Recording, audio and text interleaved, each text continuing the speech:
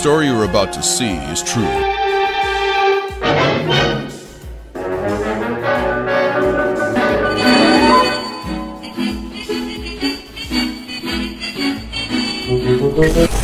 It's one small step for man, one giant leap for mankind. People have got to know whether or not their president's a crook. Well, I'm not a crook. I got him! Great kid! Don't get cocky! I want to learn the ways of the Force and become a Jedi like my father. Wait a minute, Doc. Are you telling me that you built a time machine out of a DeLorean?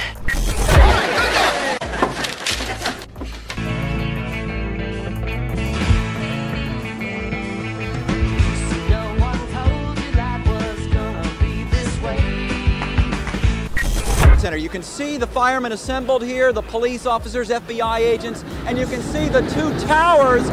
A huge explosion now raining debris on all of us. TikTok tree. It's official. The government shutdown is now the longest in U.S. history.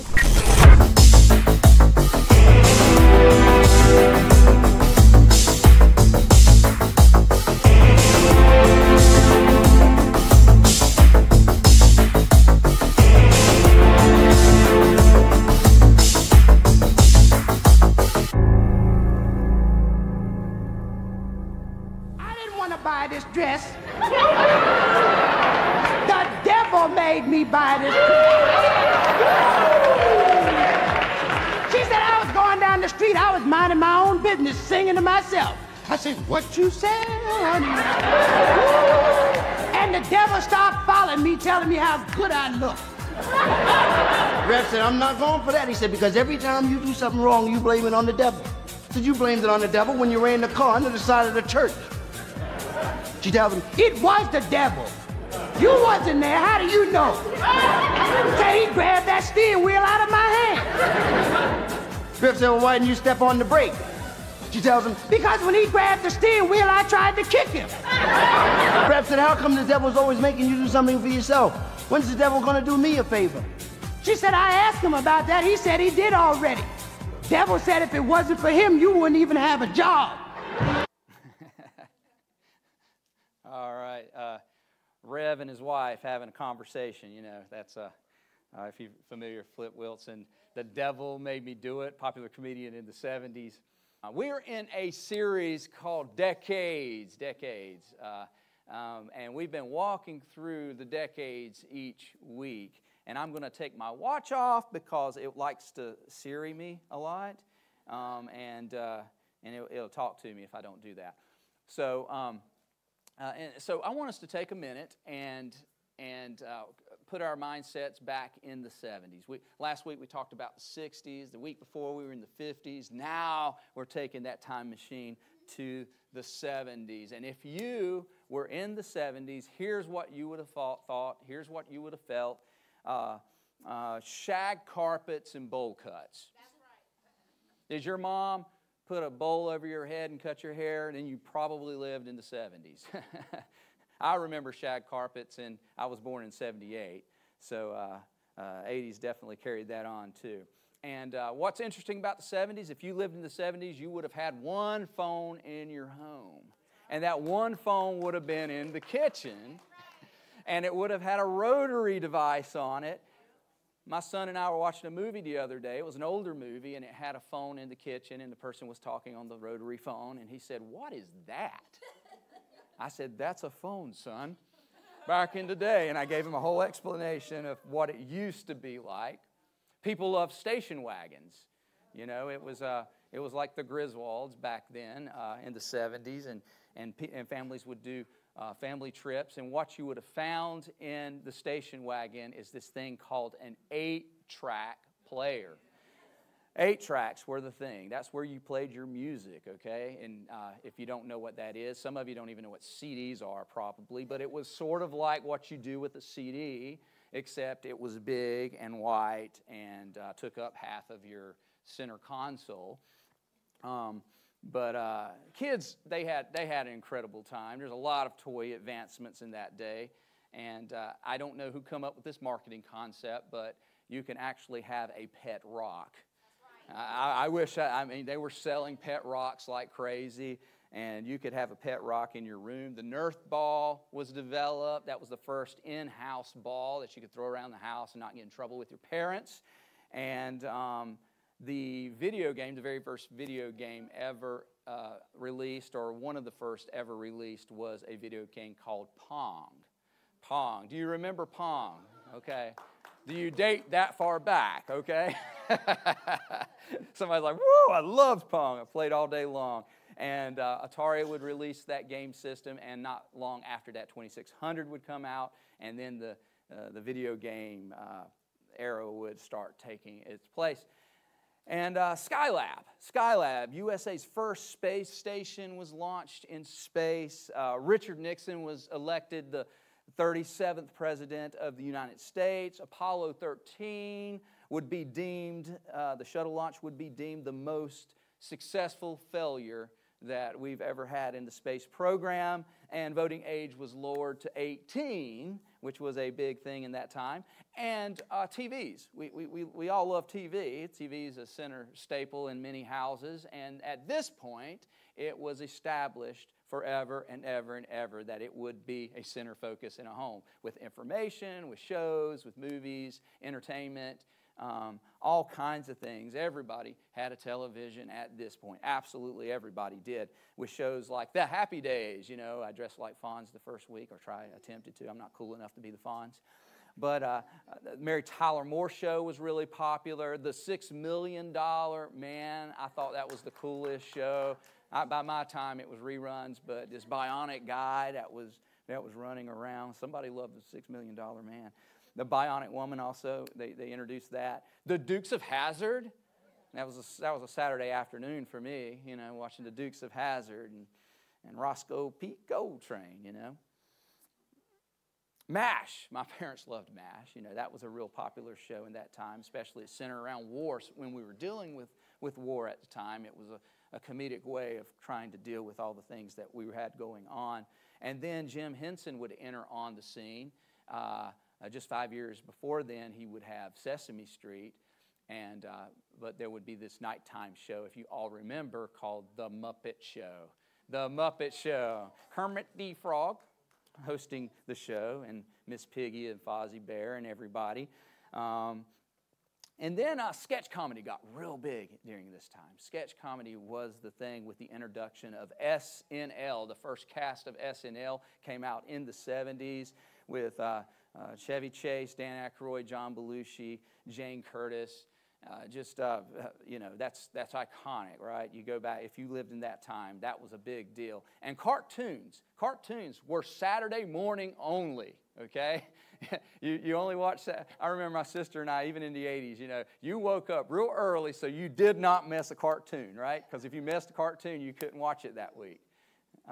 So cartoons were really big. They were really coming into play. And soap operas during the day, daytime soaps were really big.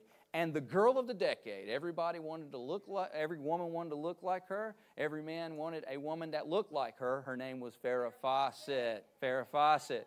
She was the one. She was who we were trying to look to and look for in that period of time. Movies, always movies. Movies is a big part of the culture, the pop culture. In that particular time, a lot of movies came out. Willy Wonka and the Chocolate Factory, if all of you remember that. And everybody was afraid to go into water when they watched this movie, Jaws. Put a fear in everybody's heart that there was a shark out there with the low budget, no special effects. Kind of put that freak factor in film, and following that would be Halloween, which would be another low-budget film that would put that kind of factor in there. The Godfather, if you're a Godfather fan, that would launch Al Pacino and James Caan and all the gangsters that would be called gangsters from there on out from that day. And Sylvester Stallone would be entered the scene with a written and directed movie called Rocky. Rocky was the best picture that year, and you would have known about Rocky. You would have been going to see Rocky that year But more than anything, last but not least of the movies, the movie that really changed everything was, and my wife's yelling for this because she's a big nut of this, is Star Wars. Star Wars. Star Wars.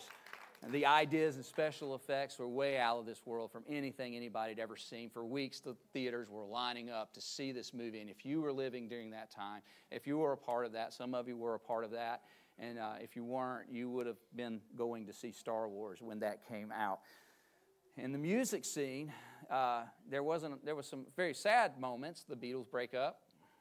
You know, that didn't last too long, did it? And Elvis dies. And you think it's the end of rock and roll, but it wasn't. It was just the start. Michael Jackson goes solo. Everybody was ready for Michael Jackson. And this group called the Sugar Hill Gang releases Rapper's Delight, which could be called one of the first rap singles to hit the charts, and that would usher in the beginning of rap. Rock and roll, rock music, Rolling Stones and Led Zeppelin were still doing their thing from the 60s into the 70s, but music would start getting a little harder, a little heavier, a little wilder, with Van Halen coming into the scene. If you're a Van Halen fan, that would have been ushering in that age. Queen also was a big band during that time. Pink Floyd, Southern rock, Lynyrd Skynyrd. Some of you are Lynyrd Skynyrd, Allman Brothers fans. They would have been people that you would have listened to in that day, bands that you would have listened to. And also, not only hard rock, but soft rock became really big during that time. Contemporary, soft rock like James Taylor, You've Got a Friend, you know, the North Carolina boy, Chapel Hill comes out. He actually had hair back then. Isn't that cool? If you see him today, he has none at all. I feel your pain, brother. I'm fighting for mine, too. Billy Joel comes out with Piano Man. Elton John comes out with Rocket Man. And everybody, I guess, wanted to put man on, after everything on their music. The voice of the 70s, I would have to say, and my mother would agree because she always talks about this voice, is Karen Carpenter, the Carpenters, who were really famous in the 70s.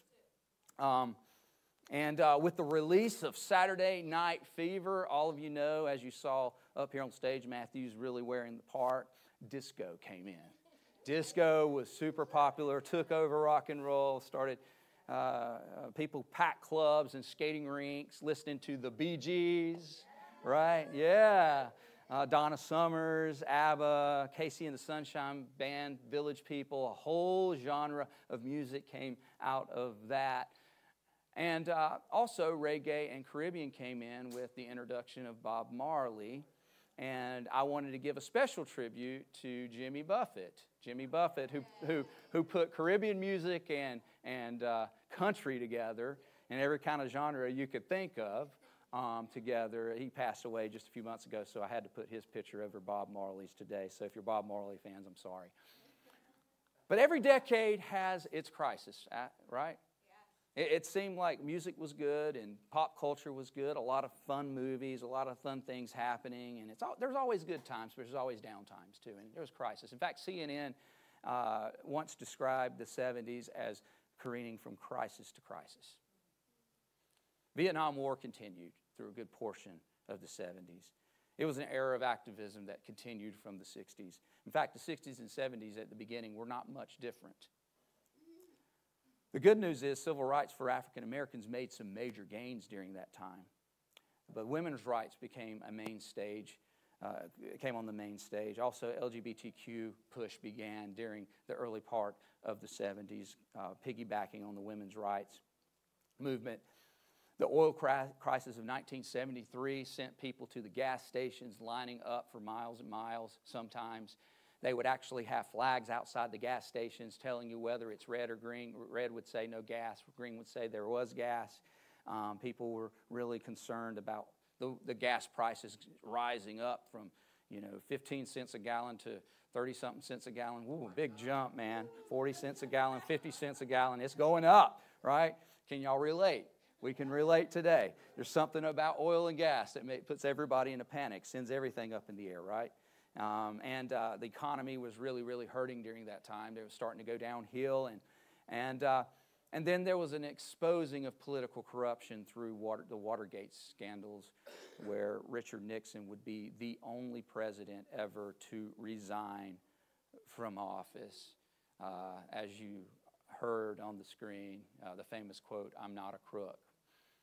But eventually he would succumb to what was going on and resign from office, which led President Gerald Ford in his 1975 State of the Union address say, "The state of the union is not good." It was a hard time economically. It was a hard time adjusting and navigating and trying to figure out all the things that they were experiencing that came from the 60s. As a result of the mistakes of it feels good, do it mindset of the 60s, the aftermath would play out in the 70s. As comedian Flip Wilson would say, he makes that statement that's funny to us as Rev and his wife are having the argument about whether the devil made it do it. That would embody, that statement, "the devil made me do it," would embody the 70s. So now that we have this feel-good attitude in the 60s, we have to take the next step to say that we refuse to take responsibility for the things. If we believe that it feels good, do it philosophy must, or truth is relative and whatever I experience is truth, we have to take on the idea that what I did or the choices that I make, I carry no responsibility for. And we see that play out in the 1970s, and it became a blame game. Their fault. The 60s' fault. It was government's fault. It was authorities' fault. And what we saw is as a result is divorce rates increase. Governor Ronald Reagan would sign into law the no-fault divorce as a result of everything that was going on. And he would say until his death that was the worst decision that he ever made in his political career. STDs were high, went up and pregnancies went up, which led to Roe v. Wade legalizing abortion. They dealt with the repercussions with selfish decisions that pointed the blame to the decade that once was. They excused sin. They didn't accept responsibility, ushering in a movement I want to talk about today, and that's enablement.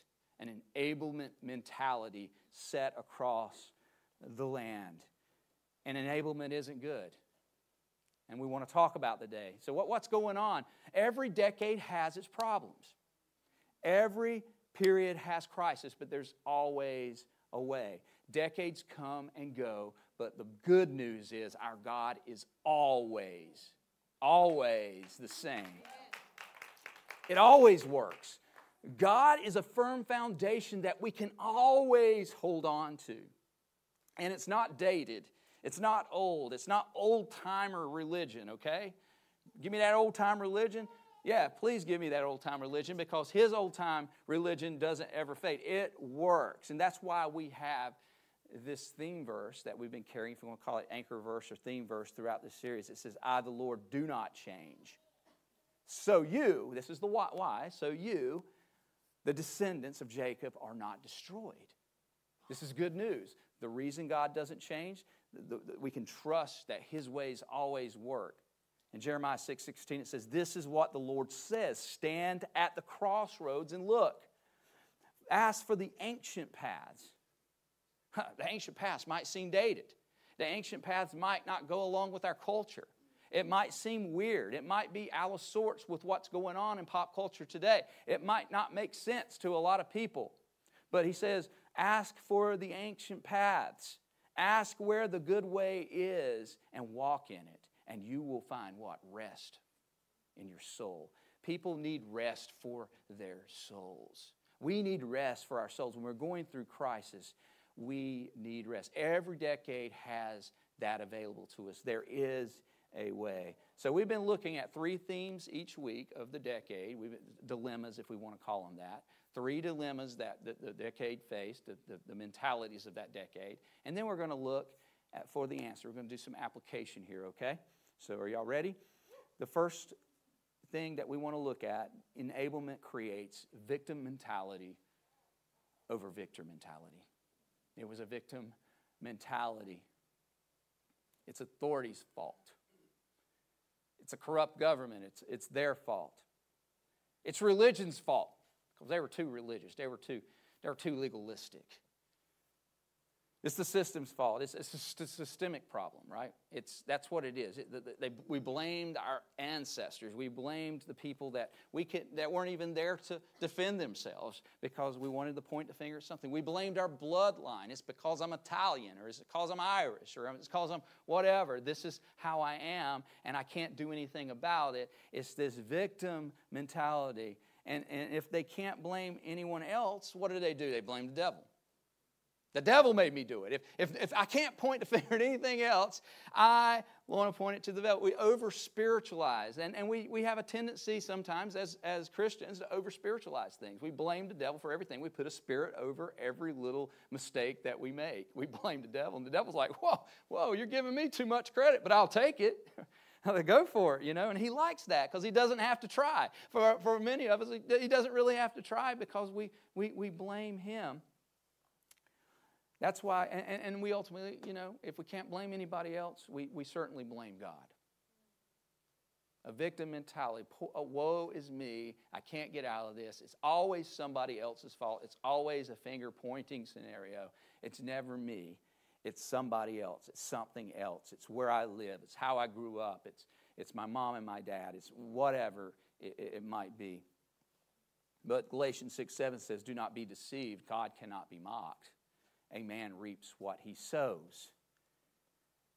Whoever sows to please their flesh, from the flesh will reap destruction. But whoever sows to please the Spirit, from the Spirit will reap what? Eternal life. We reap what we sow. The decisions we make affect our futures. That's why Romans 8:37, it gives us hope. It gives us hope. It says, in all these things, we are more than conquerors through Him who loved us. We can be conquerors, but we can't be conquerors because we're so focused on what everybody else has done. We're not willing to look at ourselves and take note. The second thing is enablement mentality builds silos instead of bridges. Silos versus bridges. We don't want to connect with anybody. We don't want to be responsible for the decisions we make. Let's just be honest. It's better if I just go and do my own thing. I try to fix it myself. Don't we see that all the time? Social media loves that. You could go on social media right now and pull up reels of how to be a better you by just believing in your divine self. I can figure it out on my own. I can heal myself. I don't need anybody else's help because nobody else could do it anyway because they're all this and they're all that because we've already blamed everybody, so I'm going to do it on my own. I don't like to be criticized. Enablement, what it does is it avoids the problem. Enablement, when you have an enablement mentality, you want to dodge the problem in the best way you can. And the mental health crisis rose in the 70s. There was so much going on mentally, and nobody really wanted help. And you know it, and I know it, when there's an issue, when things happen in our lives, and when we're hurt or when we're dealing with things, the worst thing we can do is be alone.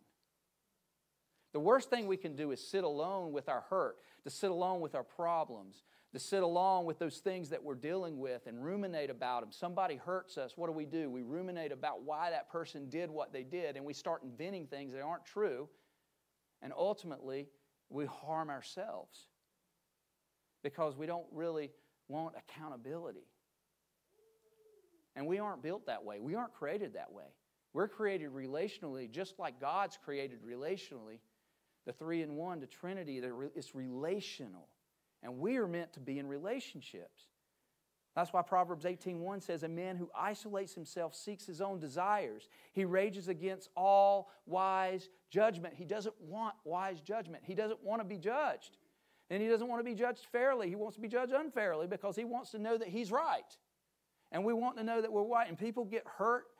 And what do? Automatically. Here's in the church. People get hurt by the church. What do? They leave the church. That's the worst thing you can do is leave a church. In fact, the best place you can be is around people who really love the Lord and care about you. Instead of addressing the problems, instead of addressing the issues, what do? What do? We run away. We hide from the church. That's why, and Satan loves that. He wants to keep you away from the church. He wants to keep you away from people who love the Lord and can help you grow forward. He wants to keep you from that. That's why Hebrews says, don't neglect meeting together, as some of you are in the habit of doing. Some of you are here today, you said, yeah, I got in that habit. I've been there before. When you get in the habit, but encourage one another. You need encouragement. You need people around you that will encourage you the right way. And all the more as we see the day drawing near. What day? The day of the Lord's return. We need, as the closer we get to the Lord coming back, the harder the world's going to be. Guess what? We need each other. And for the body does not consist of one member, but of many. It's a body. The church is a body, and we limp when we don't have those people around us. We need people around us. You stumble easily, and you go back into those sinful patterns. When God rescues you from sin and delivers you from the things, you know you can go back into that, and you can get worse even than when you started. So we need to be careful. We need to be intentional about surrounding ourselves with people, but not getting alone. And then liberties versus right. Enablement says, it's about my liberties and my rights, and we don't know the difference. There's a confusion between liberties and rights. I have a right to be happy rather than I have the right to pursue happiness. I have a right to be happy. I should. I need that. And we have all these first world problems. You know what entitlement is? Entitlement is my privileges are actually rights. The privileges that I have, the privileges that I'm blessed with, to be able to live in this country and make something of myself is a privilege in itself. But we have this, we enforce, this is a right that I have. I deserve that to have a ketchup package in my bag when I go through the McDonald's. And if it doesn't happen, I'm going in there, I'm throwing the bag down. Why didn't you put ketchup in there? I asked for ketchup. Where's my napkin? How dare you? You didn't even put a pickle on this burger. And my son wanted a pickle on this burger. This gas pump doesn't work, and I'm in a hurry. I have a right to get my gas when I want it, self-serve, whatever. Now I'm going to march into the gas. What is going on? Now, you don't have enough gas tanks. You need to. That's my right? I deserve $100K a year, although I have no experience and I'm just out of college, and I need 6 months of vacation too.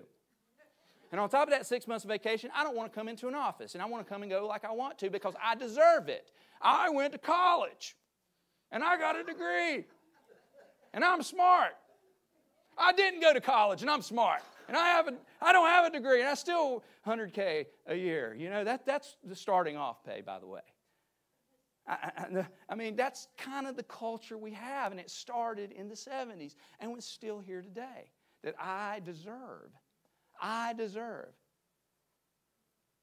Those who have the most problems.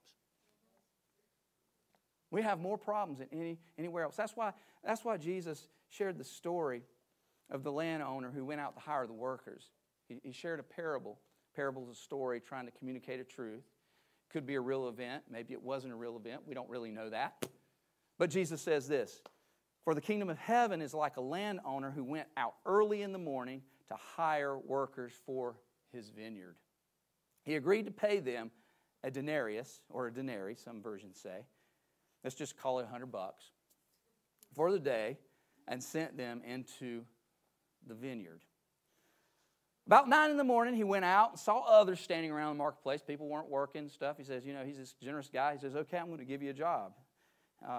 And he gives them a job, and they were doing nothing. He told them, you also go and work in the vineyard, and I will pay you whatever is right. So they went.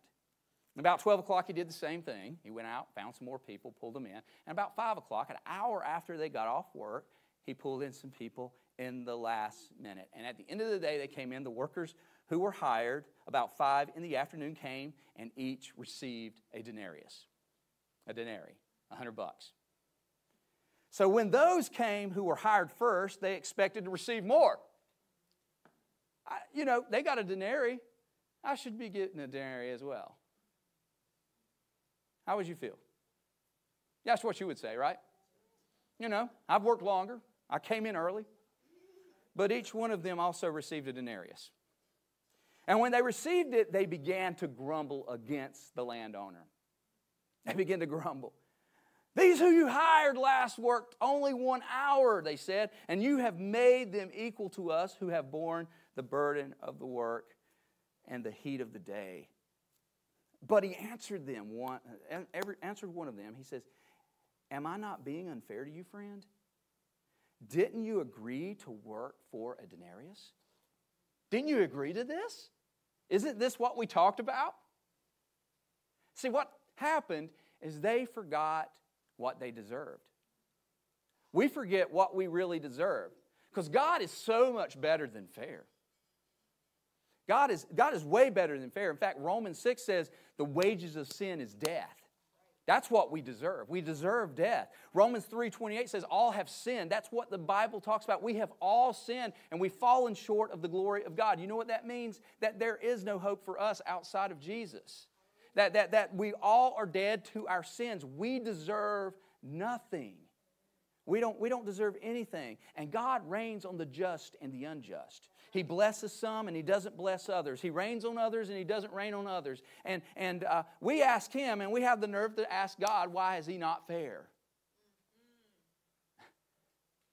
And here's what He says in verse 14. Take what belongs to you and go. I choose to give you this last worker as I give to you. And then He says this is really powerful. Am I not allowed to do what I choose with what belongs to me? Or do you begrudge my generosity? Am I not allowed? That's what God's saying. Am I not allowed to do what I own? I own everything. And that applies in so many different areas because we deserve. I deserve because I come to church all my life and then somebody comes in and it gets saved or whatever and they take your seat and they're sitting in your seat. No, that's my seat. I've been coming here since the erection of this church and I want to sit right here and then somebody takes your seat. No, I deserve this. I'm the biggest tither in the church. I deserve this. And, and we have those silly things going on in churches. Not our church, but churches, okay? Just a little thing there. Okay, I'm not talking about our church because we're a perfect church, We don't have those problems, amen? But God's like, am I not fair? Have I not given you eternal life? I'm asking you to go out and bring more into the church. But I think we get so caught up in us because we're enabled. And I'm an American. And I should be able to get my seat. I should be able to come to church whenever I want to, by the way. And I should do, I can live the way I want to. I can sin during the week, and that's okay because I deserve this or I deserve that. But God's ways are not our ways. And we don't understand what God is up to. We can't understand everything. We don't know everything. But we know His ancient ways. And His ancient ways stand true. So let's look at those ancient ways here in application. First one is we need to accept personal responsibility. It's important for us to accept. That was really quiet, by the way. When I said that, everybody's like, no. That's because, the reason you made a bad grade wasn't because your teacher didn't like you. Maybe you didn't study. If you don't study, you don't make a good grade. The reason you're pregnant is not because of your boyfriend. You chose to go into that room or put yourself in that situation or whatever. The reason I'm an addict, it's my mom, it's my dad, it was the environment. No. You have to take personal responsibility. You rolled that joint for the first time, which led to something else, and then you eventually put that needle in your arm. We need to be honest with ourselves. The easiest person to deceive is the person in the mirror. That's the easiest person to deceive. We look at ourselves and we're willing to lie to ourselves, and it's easy to lie to ourselves. It's easy to convince ourselves that we're okay, but we need to be honest. Are we really okay? And that's why it says in James 4:10, humble yourself before the Lord, and He will lift you up. We need to humble ourselves. Tell yourself the truth, even if the truth hurts you a little bit. You need to be honest with yourself. Really?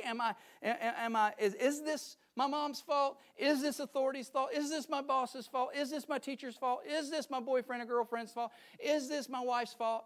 Is this my husband's fault? Is it really? Or is there something bigger? And I'll tell you this, those who point the finger the most usually are the ones with the biggest problems. They're the ones that are not willing to look at themselves. And you'll never get where you need to until you acknowledge where you actually are. Where am I really? Ask those questions. Ask those questions. Whoever conceals his transgressions will not prosper, but he who confesses and forsakes them will obtain mercy. We need to confess those things. Speak them out. Be honest with ourselves, right? I love how Vernon Law, the famous baseball player, said, experience is a hard teacher because it gives you the test first and the lessons afterwards. So that's what experience is. You want experience, you got to learn from your mistakes. You got to look at yourself and say, I really messed up, and I need to do better with it. So learn a lesson from it and move on. So here's what we need to do. We need to, first of all, ask the question, ask ourselves the question, answer honestly. Answer honestly. Don't just answer honestly. Put the really on it. Is this really their problem? Is it really my mom and dad's problem? Is it really my boss's problem? Is it really society's problem? Or is it something that I'm dealing with? And then when we know the answer to that, we need to act on it. We need to make some changes. I made the decision to do and act and react the way I did, and that's where I am right now. Therefore, I'm calling it out, and I'm confessing it, and I'm forsaking it. I'm getting it out of the way, and I'm moving on. That's why Proverbs 27 says, the prudent see danger and take refuge. The prudent see danger, they see themselves. They see, this is something dangerous. This is the way I'm thinking. And we take refuge, but take refuge, which is correct the things that are in the way. But the simple, what do? They keep going and pay the penalty. Keep doing the same things over and over again. And if you find yourself in a cycle where you're over and over and over and over again, you're doing the same things, doing the same thing over and over again and seeing no change, that's called sanity, right? Insanity. It's insanity. And you have this insanity thing going on. So why not just call it out for what it is? Be honest with yourself, even if it hurts you a little bit. So not only do we need to be honest with ourselves and take ownership for those things, we need to practice godly accountability. Practice godly accountability because we all have a tendency to dodge the truth by discounting the truth teller. And the truth teller is usually us. That's who we discount, right? So we need other people that are truth tellers in our life. They speak to our lives, and who we surround ourselves is so significantly important because the people you surround yourself determine the direction and quality of your life. The people you surround yourself with, you put around your circle of friends, your circle of people are the people who determine the quality and direction of your life. And if I can look at the people that you hang out with, I can determine pretty quickly what you'll become. Who you hang out with, like Benjamin Franklin, I'm just paraphrasing what he said, you sleep with dogs, you get fleas. You're walking around with fleas, and you're like, oh, how did I get these fleas? Well, yeah. And you're blaming, whatever else. And it's like, well, you've made the choice to sleep with the dogs. Proverbs 13 says, whoever walks with the wise becomes wise. If I want to be wise, I want to put wise people around me. But the companions of fools will suffer harm. Put fools around you, you're going to be foolish. You're going to do harmful things. But put wise people around you that help you and take you forward in your life and make you better. Proverbs 19 says it like this: listen to counsel, listen to advice, and accept discipline. Don't run from discipline. Don't be afraid of discipline. When somebody says something that really, if a person really loves you, they're going to discipline you. They're going to talk to you about these things so that you may be wise the rest of your days. That's why we have small groups. That's why we have people in church. We surround ourselves with God-fearing, God-believing people who help us grow closer to Christ and make the right decisions. And then finally, defeat entitlement with gratefulness. If you want to obliterate entitlement, if you're tired of entitlement, if you notice that you and everything you do, oh, yeah, I'm a very entitled person. I'm just being honest with myself right now. You know how you can do that? Be grateful. Stop looking at things you don't have or where you've come or your past or all those things that have hurt you, and start looking at the things the privilege that you have, the things that you've been given, the things that have been afforded to you, the things that you've been blessed. I want you to compare yourself to other people around the world, especially right now. When you got Israel and Palestine and innocent people on both sides fleeing for their lives, trying to figure out how to live day to day in war, and we haven't had a ground war since the Civil War in this country.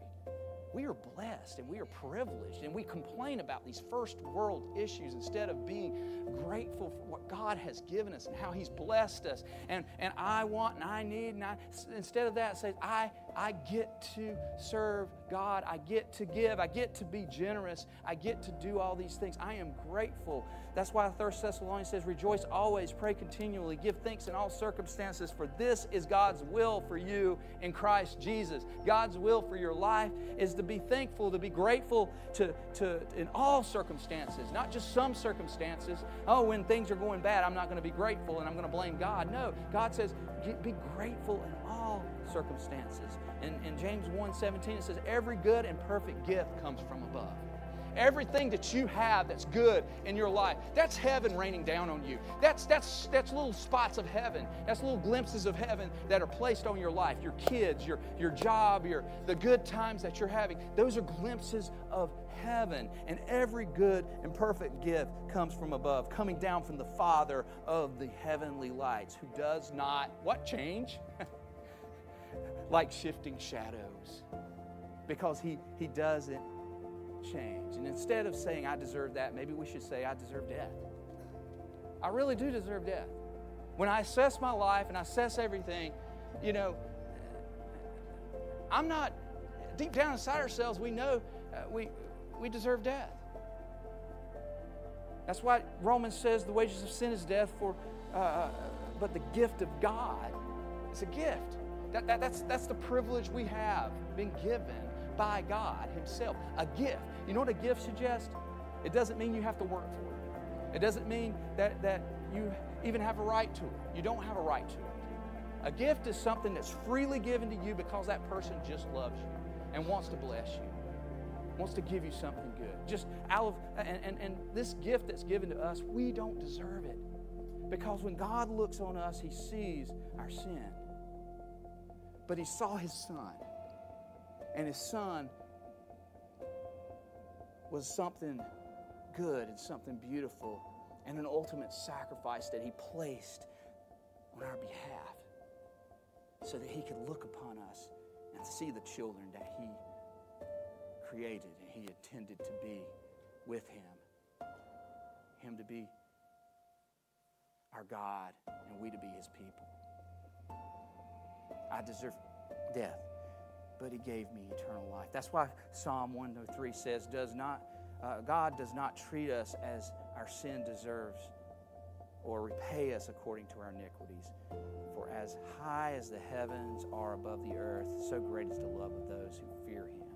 As far as the east is from the west, so far has He removed our transgressions from us. That's good news, guys. See, that's the good news of a God that says, you know, I give you this free gift. I give you my Son. I give you my Son. I don't deserve this, but He's given it to me. 1 Peter says, praise be to the God and Father of our Lord Jesus Christ. In His great mercy, He has given us new birth into a living hope through what? Resurrection of Jesus Christ from the dead. We have a God that didn't die and stay dead. And we have a God that is alive today. And He's given us eternal life. He set Himself up beside the Father on the throne. And He's on His knees with the gift, handing it out to us. This is for you who do not deserve it. Maybe that's you today. Maybe wherever you are. Crisis, the decades, the things that are going on today. It seems like wars all around the world. Everybody's questioning whether it's the end times and what's going on. Would you consider Jesus? Would you consider that He is the rock? Would you consider that He is the anchor? Would you consider that He is the lighthouse? That in the storms of life, when everything seems to be falling apart, we can always look to that lighthouse and know that it never changes. Would you consider Jesus? Father, we thank you, God, for your word, for this message. We thank you that you always prove to be the same every decade, and there's always a way out. We thank you that you are unshakable and unstoppable. We thank you that we can always place our feet on the rock. I thank you for the joy. We thank you for the joy that you give us in the midst of trials and troubles. I thank you for the promises that you fulfill at every moment in life. We just thank you, Lord. So help us to stay true to the ancient ways so that we are not destroyed and we do not